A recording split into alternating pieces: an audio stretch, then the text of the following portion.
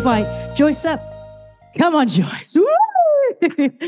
Joyce texted me this week. Saying what did you say? About us two. Oh, the power couple are back. Hey! So you better watch out. Okay, I'm going to pray for my dear friend and sister.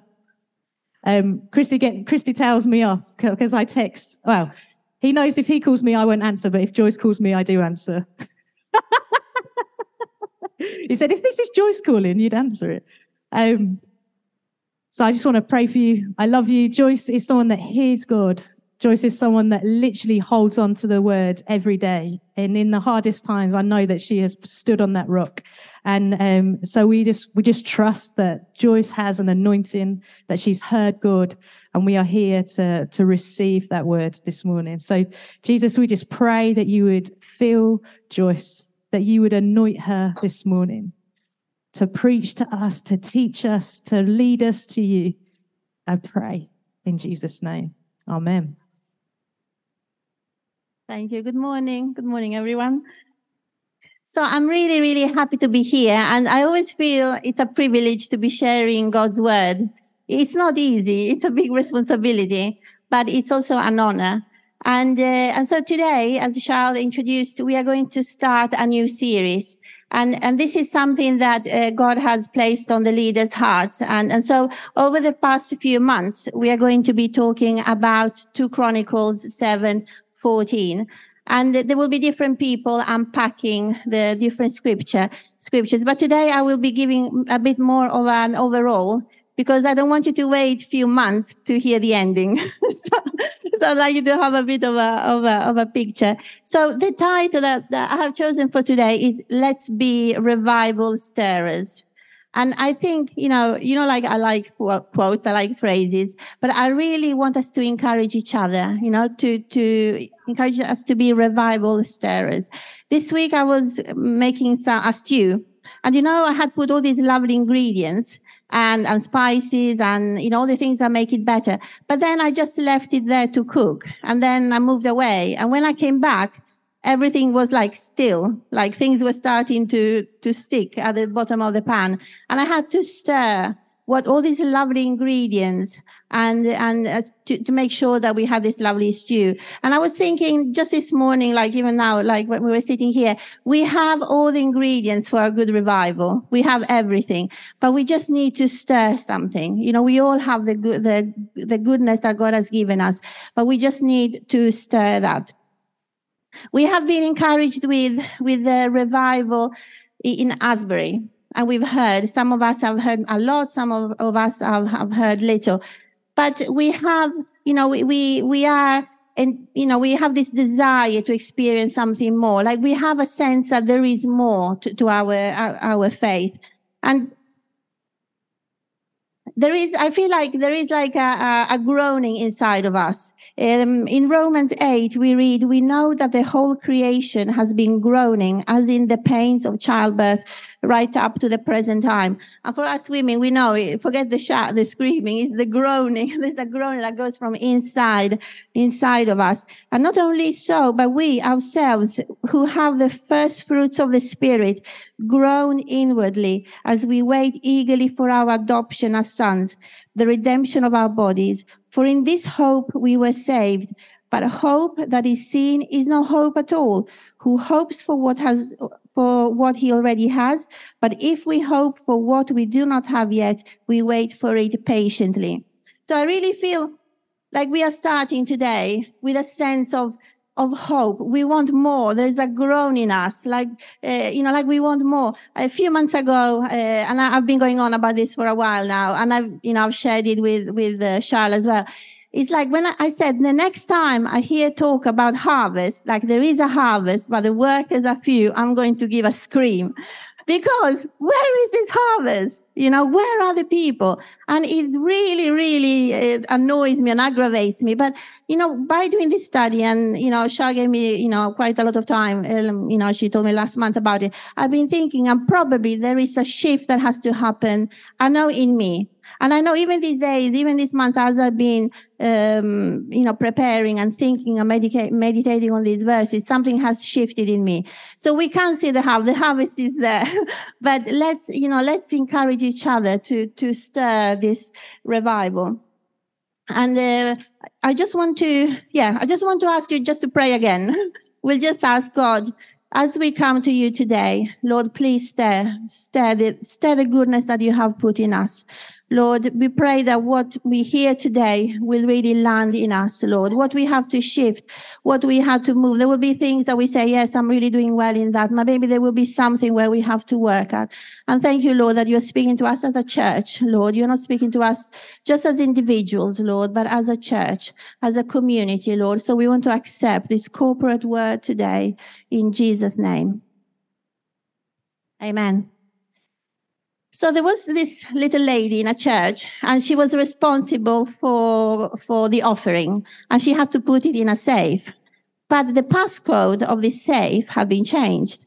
So she goes there and she's disappointed. And then she sees the pastor. So she calls the pastor and says, Pastor, sorry, can you come and help me? Because I don't know the new passcode.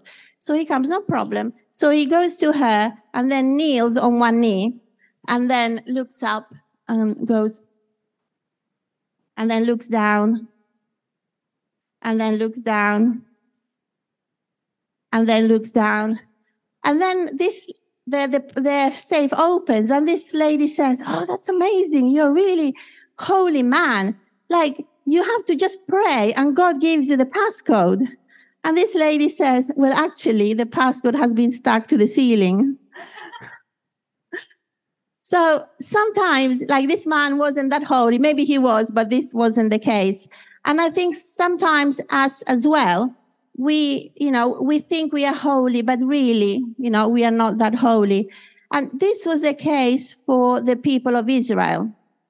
Now we know the story that God delivered Israel from Egypt, and then he took them to the promised land. And then in Judges, we have this period of 400 years from when the people of Israel established themselves in Canaan until the time of Samuel. And that's a time of 400 years.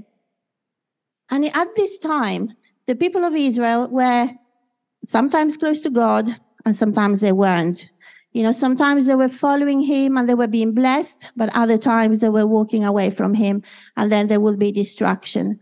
And what was happening was that there was this cycle, and in the God story we've heard that there was like this different cycle where people repented from the sin, then there was a revival, and then people would start turning more into religion, and then they would be rebelling again, and then God would judge them. And this was a cycle, and then people would actually call on to God.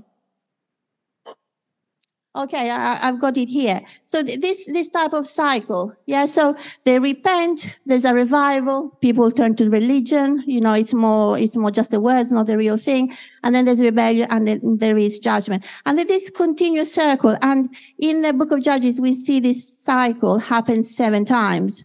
Until the people of Israel actually say, well, give us a king, because if we have a king, will we actually be better people?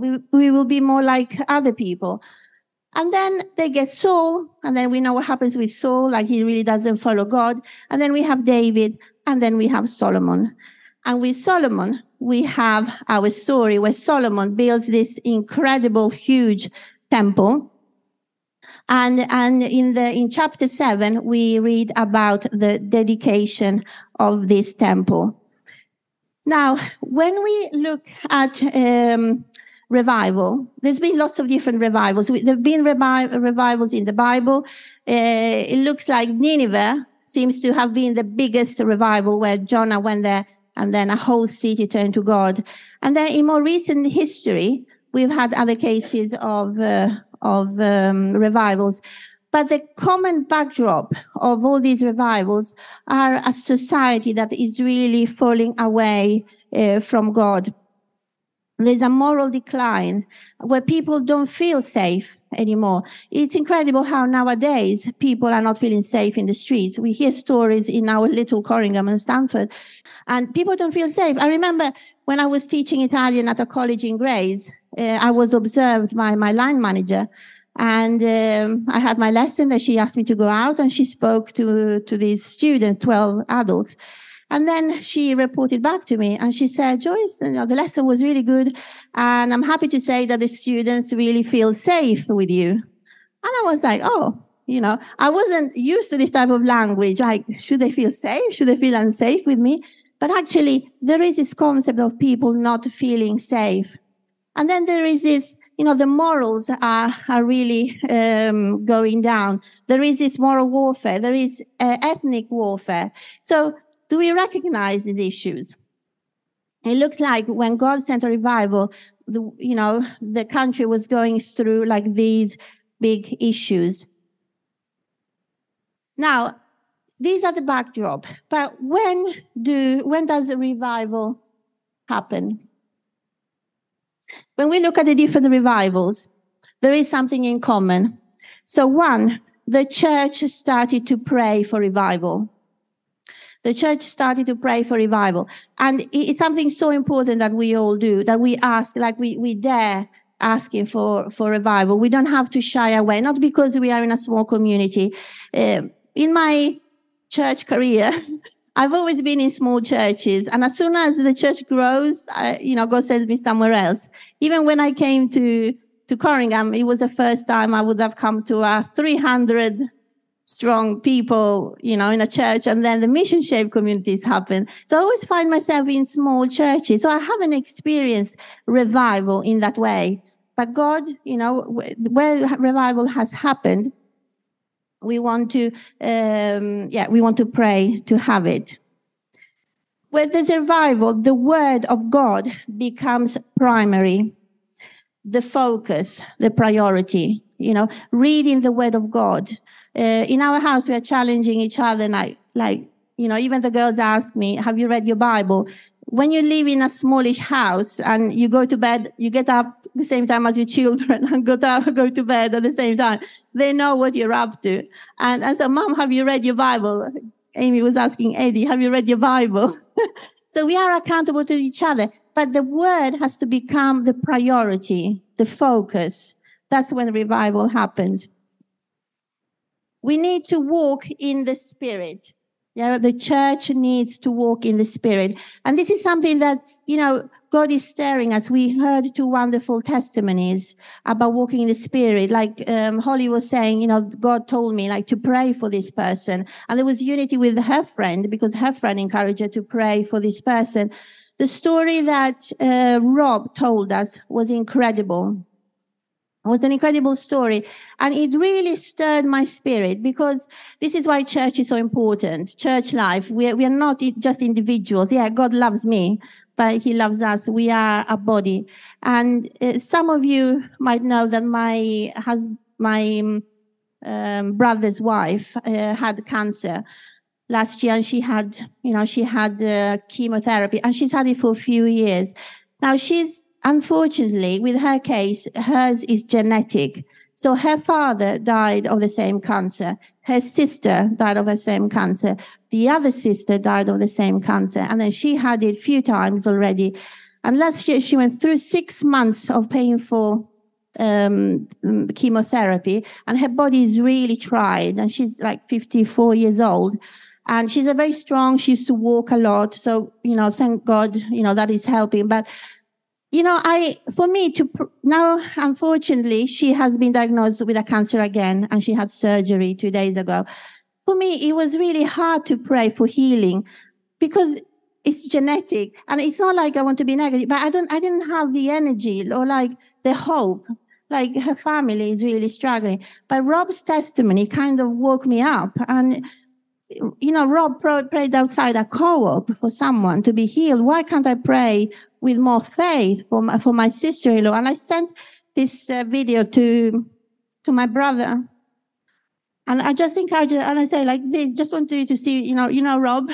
And I said, just watch this. This has really encouraged me to pray more. for your wife. So, we will see the revival when we walk in the Spirit. It's important to have this great conviction from sin. Sin is a word that we are not using a lot nowadays. We tend to show, loving Jesus, and Jesus loves us. But, we don't talk about it anymore. But it's important that we mention sin, and then we are sorry, but not just sorry, that we turn away from our sin. It's important. We all sin, we all every day. There's big sins that, there are the biggies and there are the small ones, but for God, they're all the same. But we need to really repent and turn away.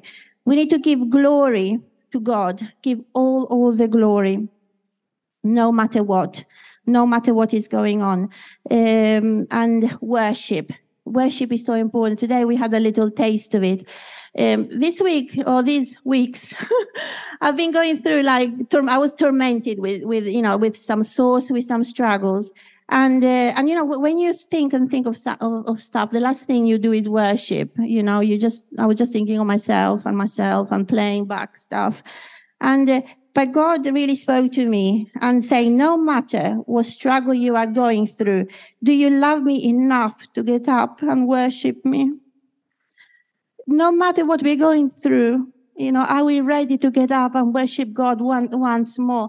And this is when, and I know that woke me up. I know my girls, they know me inside out. And they're, Mama, you okay? Mama, you okay? I'm like, yeah, I'm just something. Because you just go, it's in battle with your mind. But when God spoke to me that, I woke up from this pain, and worship is so important. Revival is about waking up. Waking up. Now, Solomon, we are going back to our scripture. Now, Solomon was very aware that when people turn to God, things change. And all over the Bible, we see this. People, are remembering the past, remembering the miracles of God. And in chapter 6, we have, if you go and read the whole chapter, we see how Solomon is praying for his people. And he's actually saying the same things that are on this verse. And the last verse, I will go to this verse. Remember the great love promised to David, your servant. He knows that when, that God is faithful, that God go back on his word, that God forgives us and he can give us a new life. Now, this word, so I will read it because I think I'm assuming everybody knows it, but I should really be reading it. If my people who are called by my name will humble themselves and pray and seek my face and turn from their wicked ways, then I will hear from heaven and I will forgive their sin and will heal their land. Now, Solomon had prayed these words before, like we see it in the chapter before. And now that the temple has been dedicated in chapter 7, and we get to this point where the dedication has finished, but then Solomon goes to bed and then he gets a vision from God, and this is what God speaks to him. Now, we know it's important that we take things in context. Now, I have given you a little bit of a quick history, coming up to this point. We know that the Bible wasn't necessarily written to us, but it was written for us. This is what we learn in the Word. So the audience would have been different from what it is now. But what we know is that the principle that God gives us are the same, and there are principles that work. And this is why we are working. We want to learn about this scripture. Now, another difference is if my people who are called by my name. Now, at the time, God was referring to the people of Israel. Now, the people of Israel were a theocratic kingdom, so like God was, the ruler of, both as. Yeah, he was just the ruler in every sense. While for now, we are talking, my people are the church of God, the people who are saved, the people that he has called, and they are spiritual. Okay, so it's a spiritual kingdom. So this is like a little difference. But God is talking now to us. So he's not talking to people who are like with one foot in and one foot out. He's speaking to people who are actually saved, that they have made a commitment. In my, as I said, in my spiritual career, in my church career, I've, speaking about Jesus to so many people. So many people, I remember in Italy especially, would say that they believe in God. They say, I believe in God. But they wouldn't know a thing about God. Nothing, absolutely nothing. Not a story from the Bible, nothing. Not a verse, nothing. And so we always stress, what does believe mean? Believe is like you're totally sold out for Jesus. You follow him, you listen to him, like you are his. Okay, so these are the people that God is speaking to. So God is speaking to us as a church today. And he's giving an if. And if my people who call by my name will humble. And there is a series of things that we need to put into place. Now, what I'm going to do now is something a bit different from the usual. So I'm going to use reverse psychology. Okay, so just that you know that other people will be unpacking these verses more. Okay, so don't worry about it. This is what has blessed me when I was preparing. Now, I know that when we want change, things have to be done differently, don't we? There's no way. If we want a marriage to work better, we can't just do the same things. We have to change. If we want parenting to be more functional, we have to change something. If I want to be a good director for proximity schools, I need to change something. We need to do something, okay, to change, because otherwise things will just stay the same, okay? So, what I noticed, though, that sometimes, even when I hear something, like it still doesn't land. It's like, Joyce, pray more. Read your Bible more. Be humble. Like, sometimes some of these things don't land. Like, I need another way of being told this.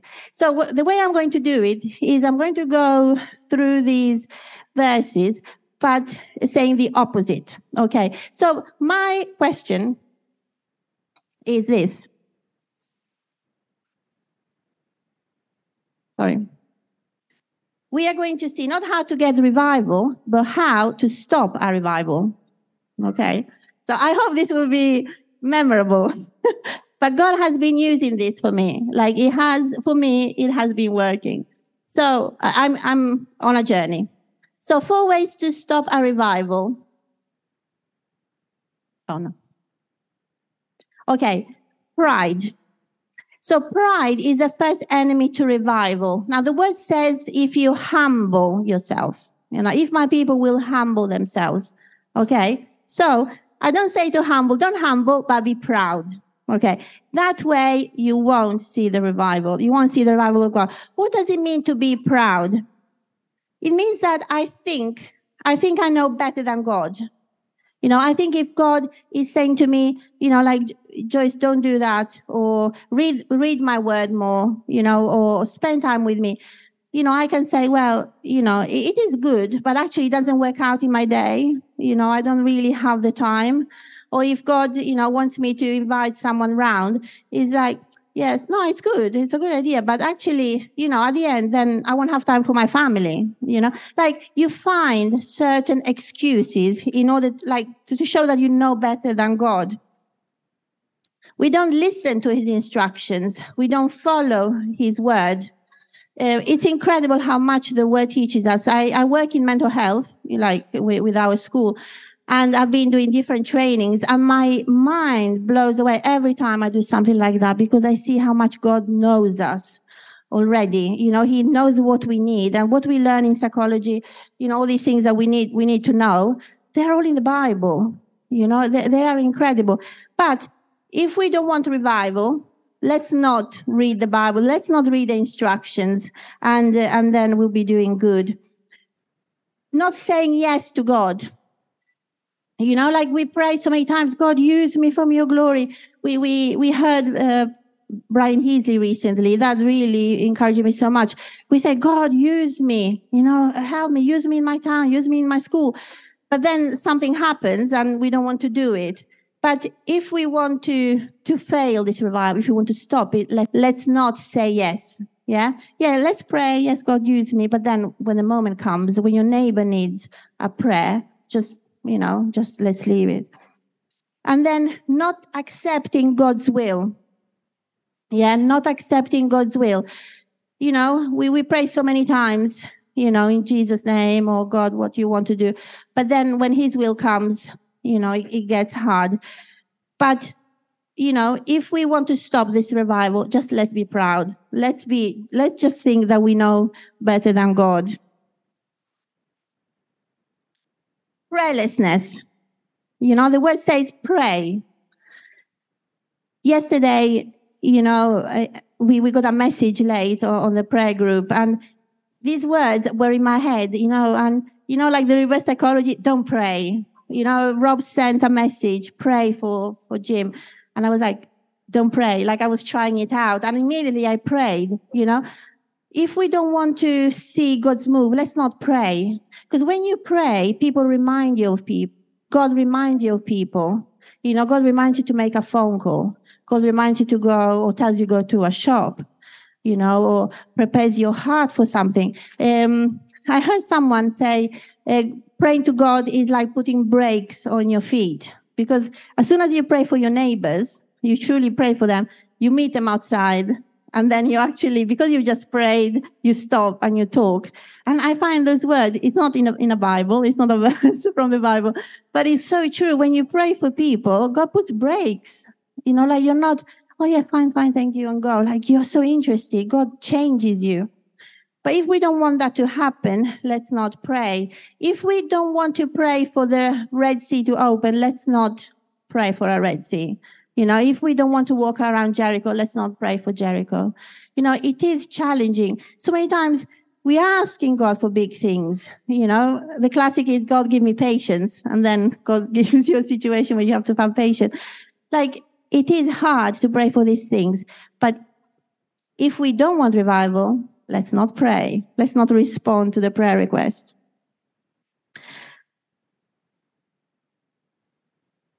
Priorities. The word says, if my people seek my face. Priorities. What is the first thing you think in the morning? What is the last thing you think at night? I remember when I was always reading the word for today on my phone. As soon as I typed W, it would come out word for today, because I was always going on the word for today every morning. Then this fantastic app called Wordle came to pass. And so my first thing in the morning was like having my coffee was, let's do Wordle. And then we would talk about it at work and everything. And then I realized that every time I pressed W, it wasn't the word for today, but it was Wordle.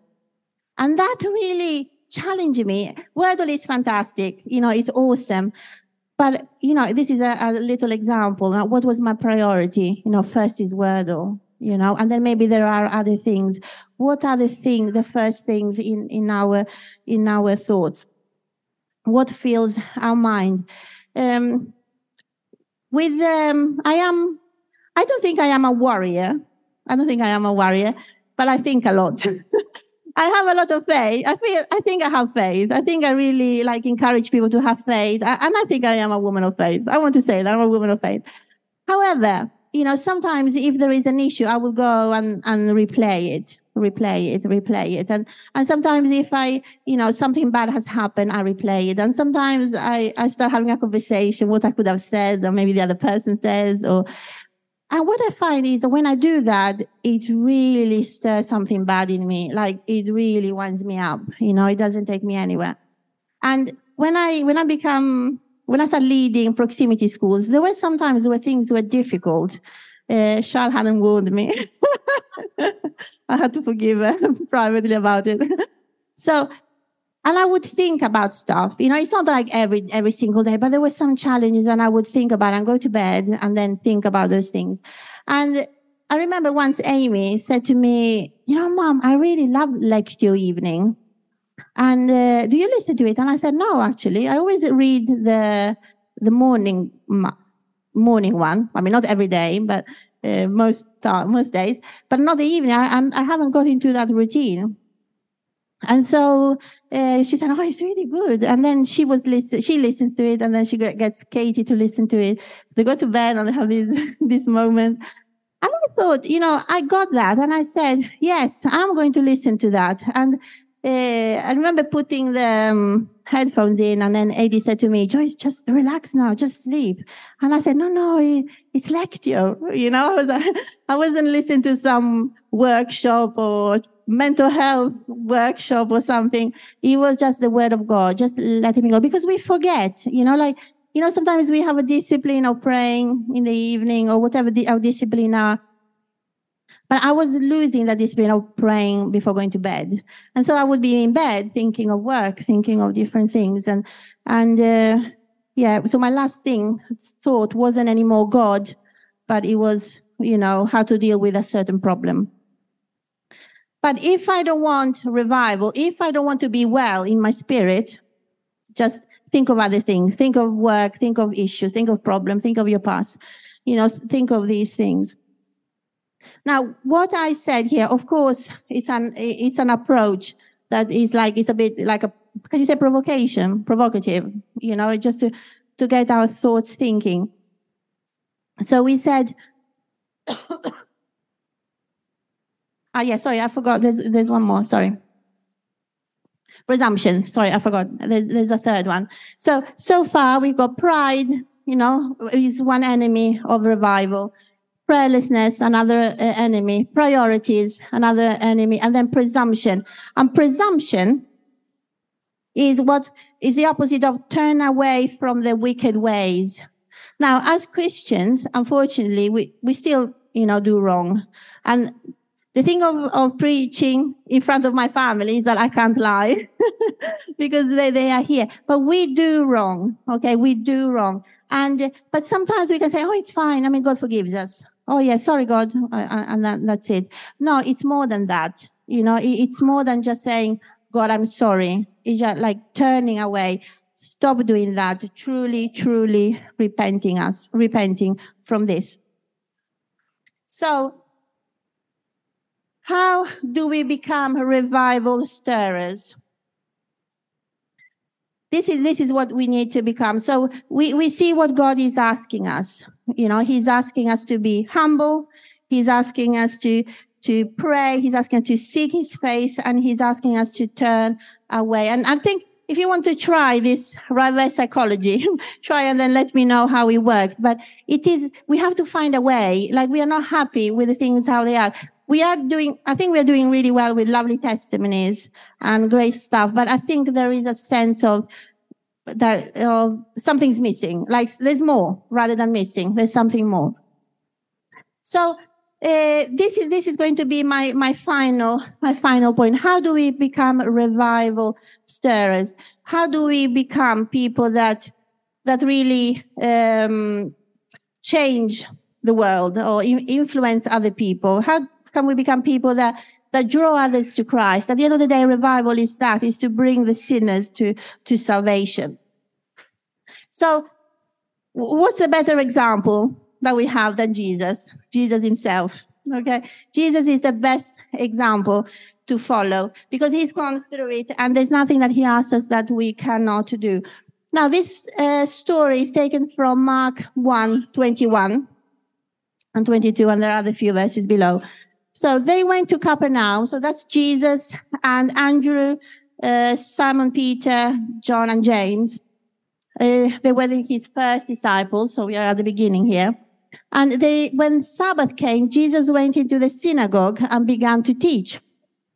The people were amazed at his teaching because he taught them as one who had authority, not as the teachers of the law.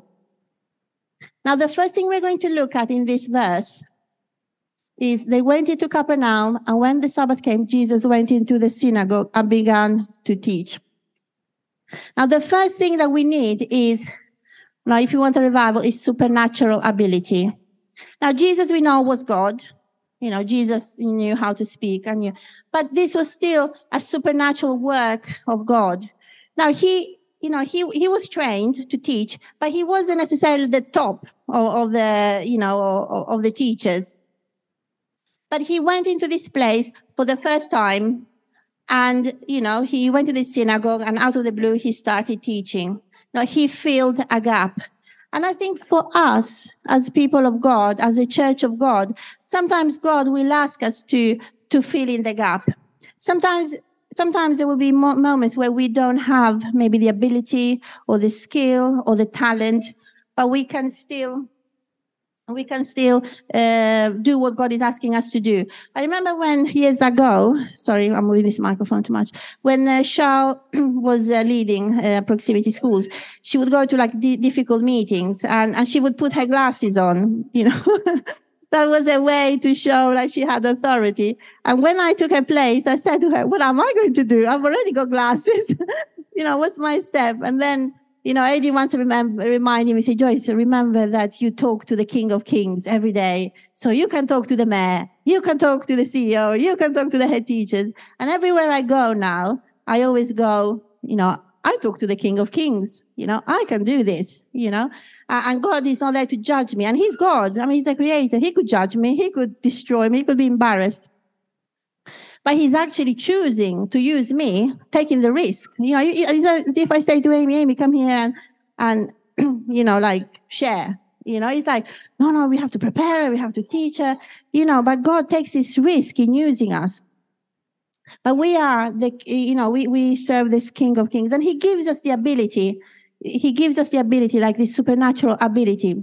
So if we want revival, we have to remember that it's not by might, it's not by power, but it's by my spirit, says the Lord. We can't wait to have all the ability to be the best preachers, to be the best prophets, to be the best pastors, to actually, do God's work.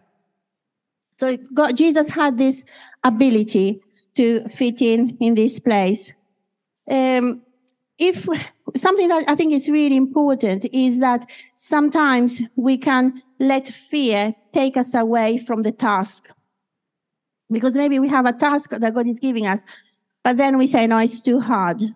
I'm not doing it. And sometimes the fear is true. When we gave you the example of the assembly, not only do we have 280 students or 250 students, we also have all the teachers. And teachers who teach English, who teach everything, and who know, and they know that we are good in the school. But it's different to speak, when you have your little group. And sometimes you fear, you fear that, you're going to put your foot in it, and then they will say, well, they're not that good, really, what they say. These thoughts can come, and are we speaking, are we representing Proximity Church? Well, these fears can come, but we have to stop them, and, with the team, we haven't, I can say boldly, that we haven't allowed fear to stop us. We do admit that our knees are shaking and we are scared, but we are not going to speak negativity. We say, God has called us, he will stop us. If he knows that we are going to, make a mess of this, he will stop us. We have to walk by faith.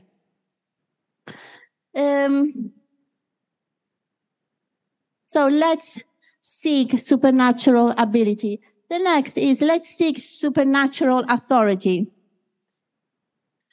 Jesus went into the synagogue and began to teach. The people were amazed at his teaching because he taught them as one who had authority, not as the teachers of the law. What Jesus was saying wouldn't have been much different from what the other guys were saying, the teachers of the law, the other rabbis or whoever, whatever role they had. He would have said the same things, but there was something special about them. And this is what we want when we want to start revival. We want to have authority when we talk. And, before I said to you, sometimes God calls us to do something that's hard, that's out of our comfort zone. And we don't have the skills, but he equips us and we do it. Other times, we might be good at something. We need to have God's authority in what we do. And I remember, I bring Charles, since Charles is back, another example with Charles. I remember talking about, marriage with Charles, when Charles was just a few years married. But she had an authority. It didn't matter that she didn't have all the experience, in this world. But because she carries the presence of Jesus, I could talk about things.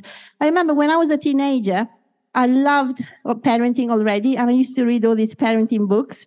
And so I remember there was a lady in church, and she really struggled feeding her baby. She would go up and down the lift, 4 floors with a bowl, and she would try and feed this baby up and down. Or she would close the nose of the baby and then feed the baby. And so I remember I was 15, and I said, I read a book, and it's really good on, how to handle, and they were saying about this, about feeding. But I don't know, at the time, and I say this with a humble spirit because I want to encourage the young people as well. She listened to me. I was 15 with no children. She didn't say, oh, here comes another teacher. You don't know what you'll experience that when you grow up. It's the authority that God gives to us, to speak and to make change. So let's seek for God's authority in everything we do. And my last point is this one. Supernatural priority. We touched on priorities before.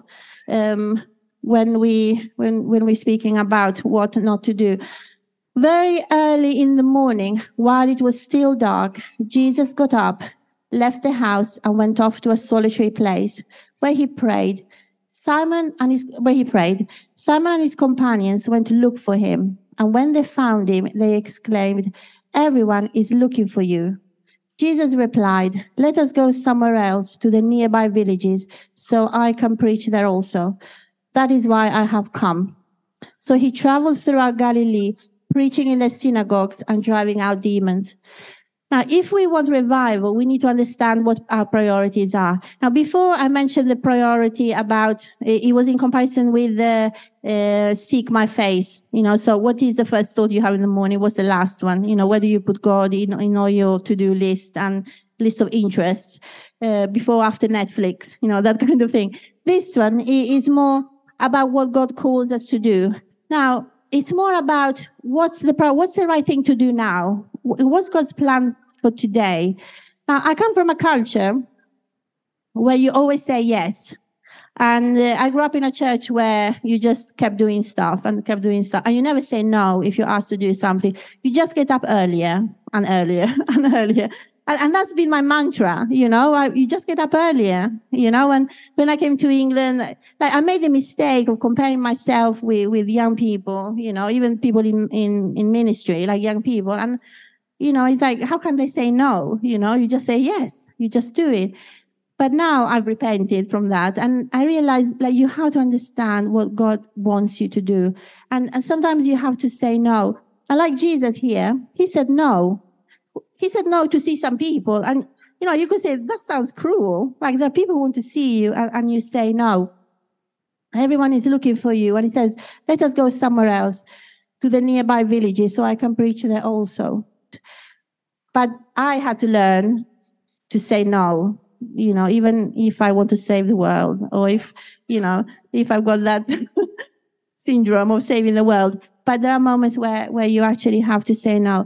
And then we will hear from God, what are the things that we want to do. So we have come to the end. I hope this has helped. I would like us to encourage each other to be stirrers of revivals. I am a firm believer, even sending a message saying, remember, be a revival stirrer.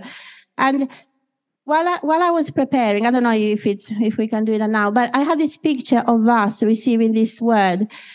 My family has got this holy tradition that after church, while we were driving home, we make comments on the sermon, on the talk, and so we say what we liked. Sometimes also we say nothing landed. I mean, sometimes, if you don't, or the girls say, oh, it was difficult, or I say, yeah, no, it was good. But we are honest about, we say what God spoke to us. And usually, most of the time, 99%, we all share different things.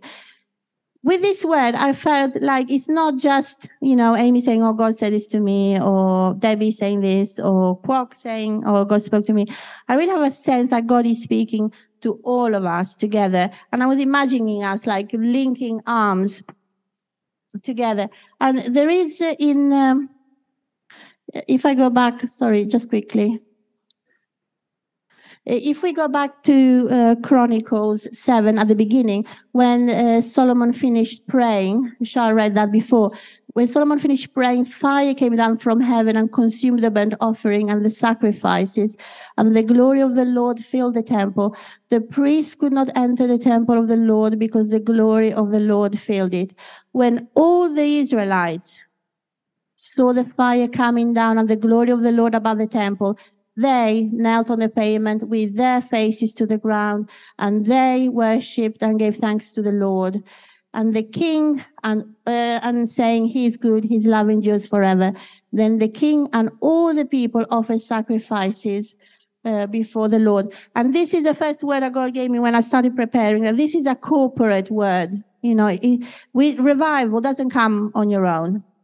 You know, we can't. You know, even if we have a new person, we're not able to have chit-chat with them and talk about our testimony and give them a lift and baptize them. Like, we need the body. We need, you know, it's something that we do corporately. So I just want to, invite Charles maybe to come. We can respond to God. Amazing. Thank you. Can we all stand? What I want us to do is we won't have worship, but what I want us to get in a big circle. So can we get in a big circle and hold hands? A big circle and hold hands. Let's respond to what Joyce is hearing in the spirit. Kids, babies, oldies, in-betweenies. So we're going to say together, He is good. His love endures forever. Can we say it just for practice? He is good. His love endures forever. When Solomon finished praying, fire came down from heaven and consumed the burnt offering and the sacrifices. And the glory of the Lord filled the temple. The priest could not enter the temple of the Lord because the glory of the Lord had filled it. When all the Israelites saw the fire coming down and the glory of the Lord above the temple, they knelt on the pavement with their faces to the ground, and they worshipped and gave thanks to the Lord, saying, He is good. His love endures forever. And again, He is good. His love endures forever. If my people who are called by my name will humble themselves and pray and seek my face and turn from their wicked ways, I will hear from heaven and will forgive their sins and will restore their land. Then, if my people who are called by my name will humble themselves, you are His people. You are called by His name. Will you humble yourself? Will you pray? Will you seek His face? Will you turn from your wicked ways? Because if you do, then He will hear from heaven, forgive your sins, and restore the land. Amen. Amen.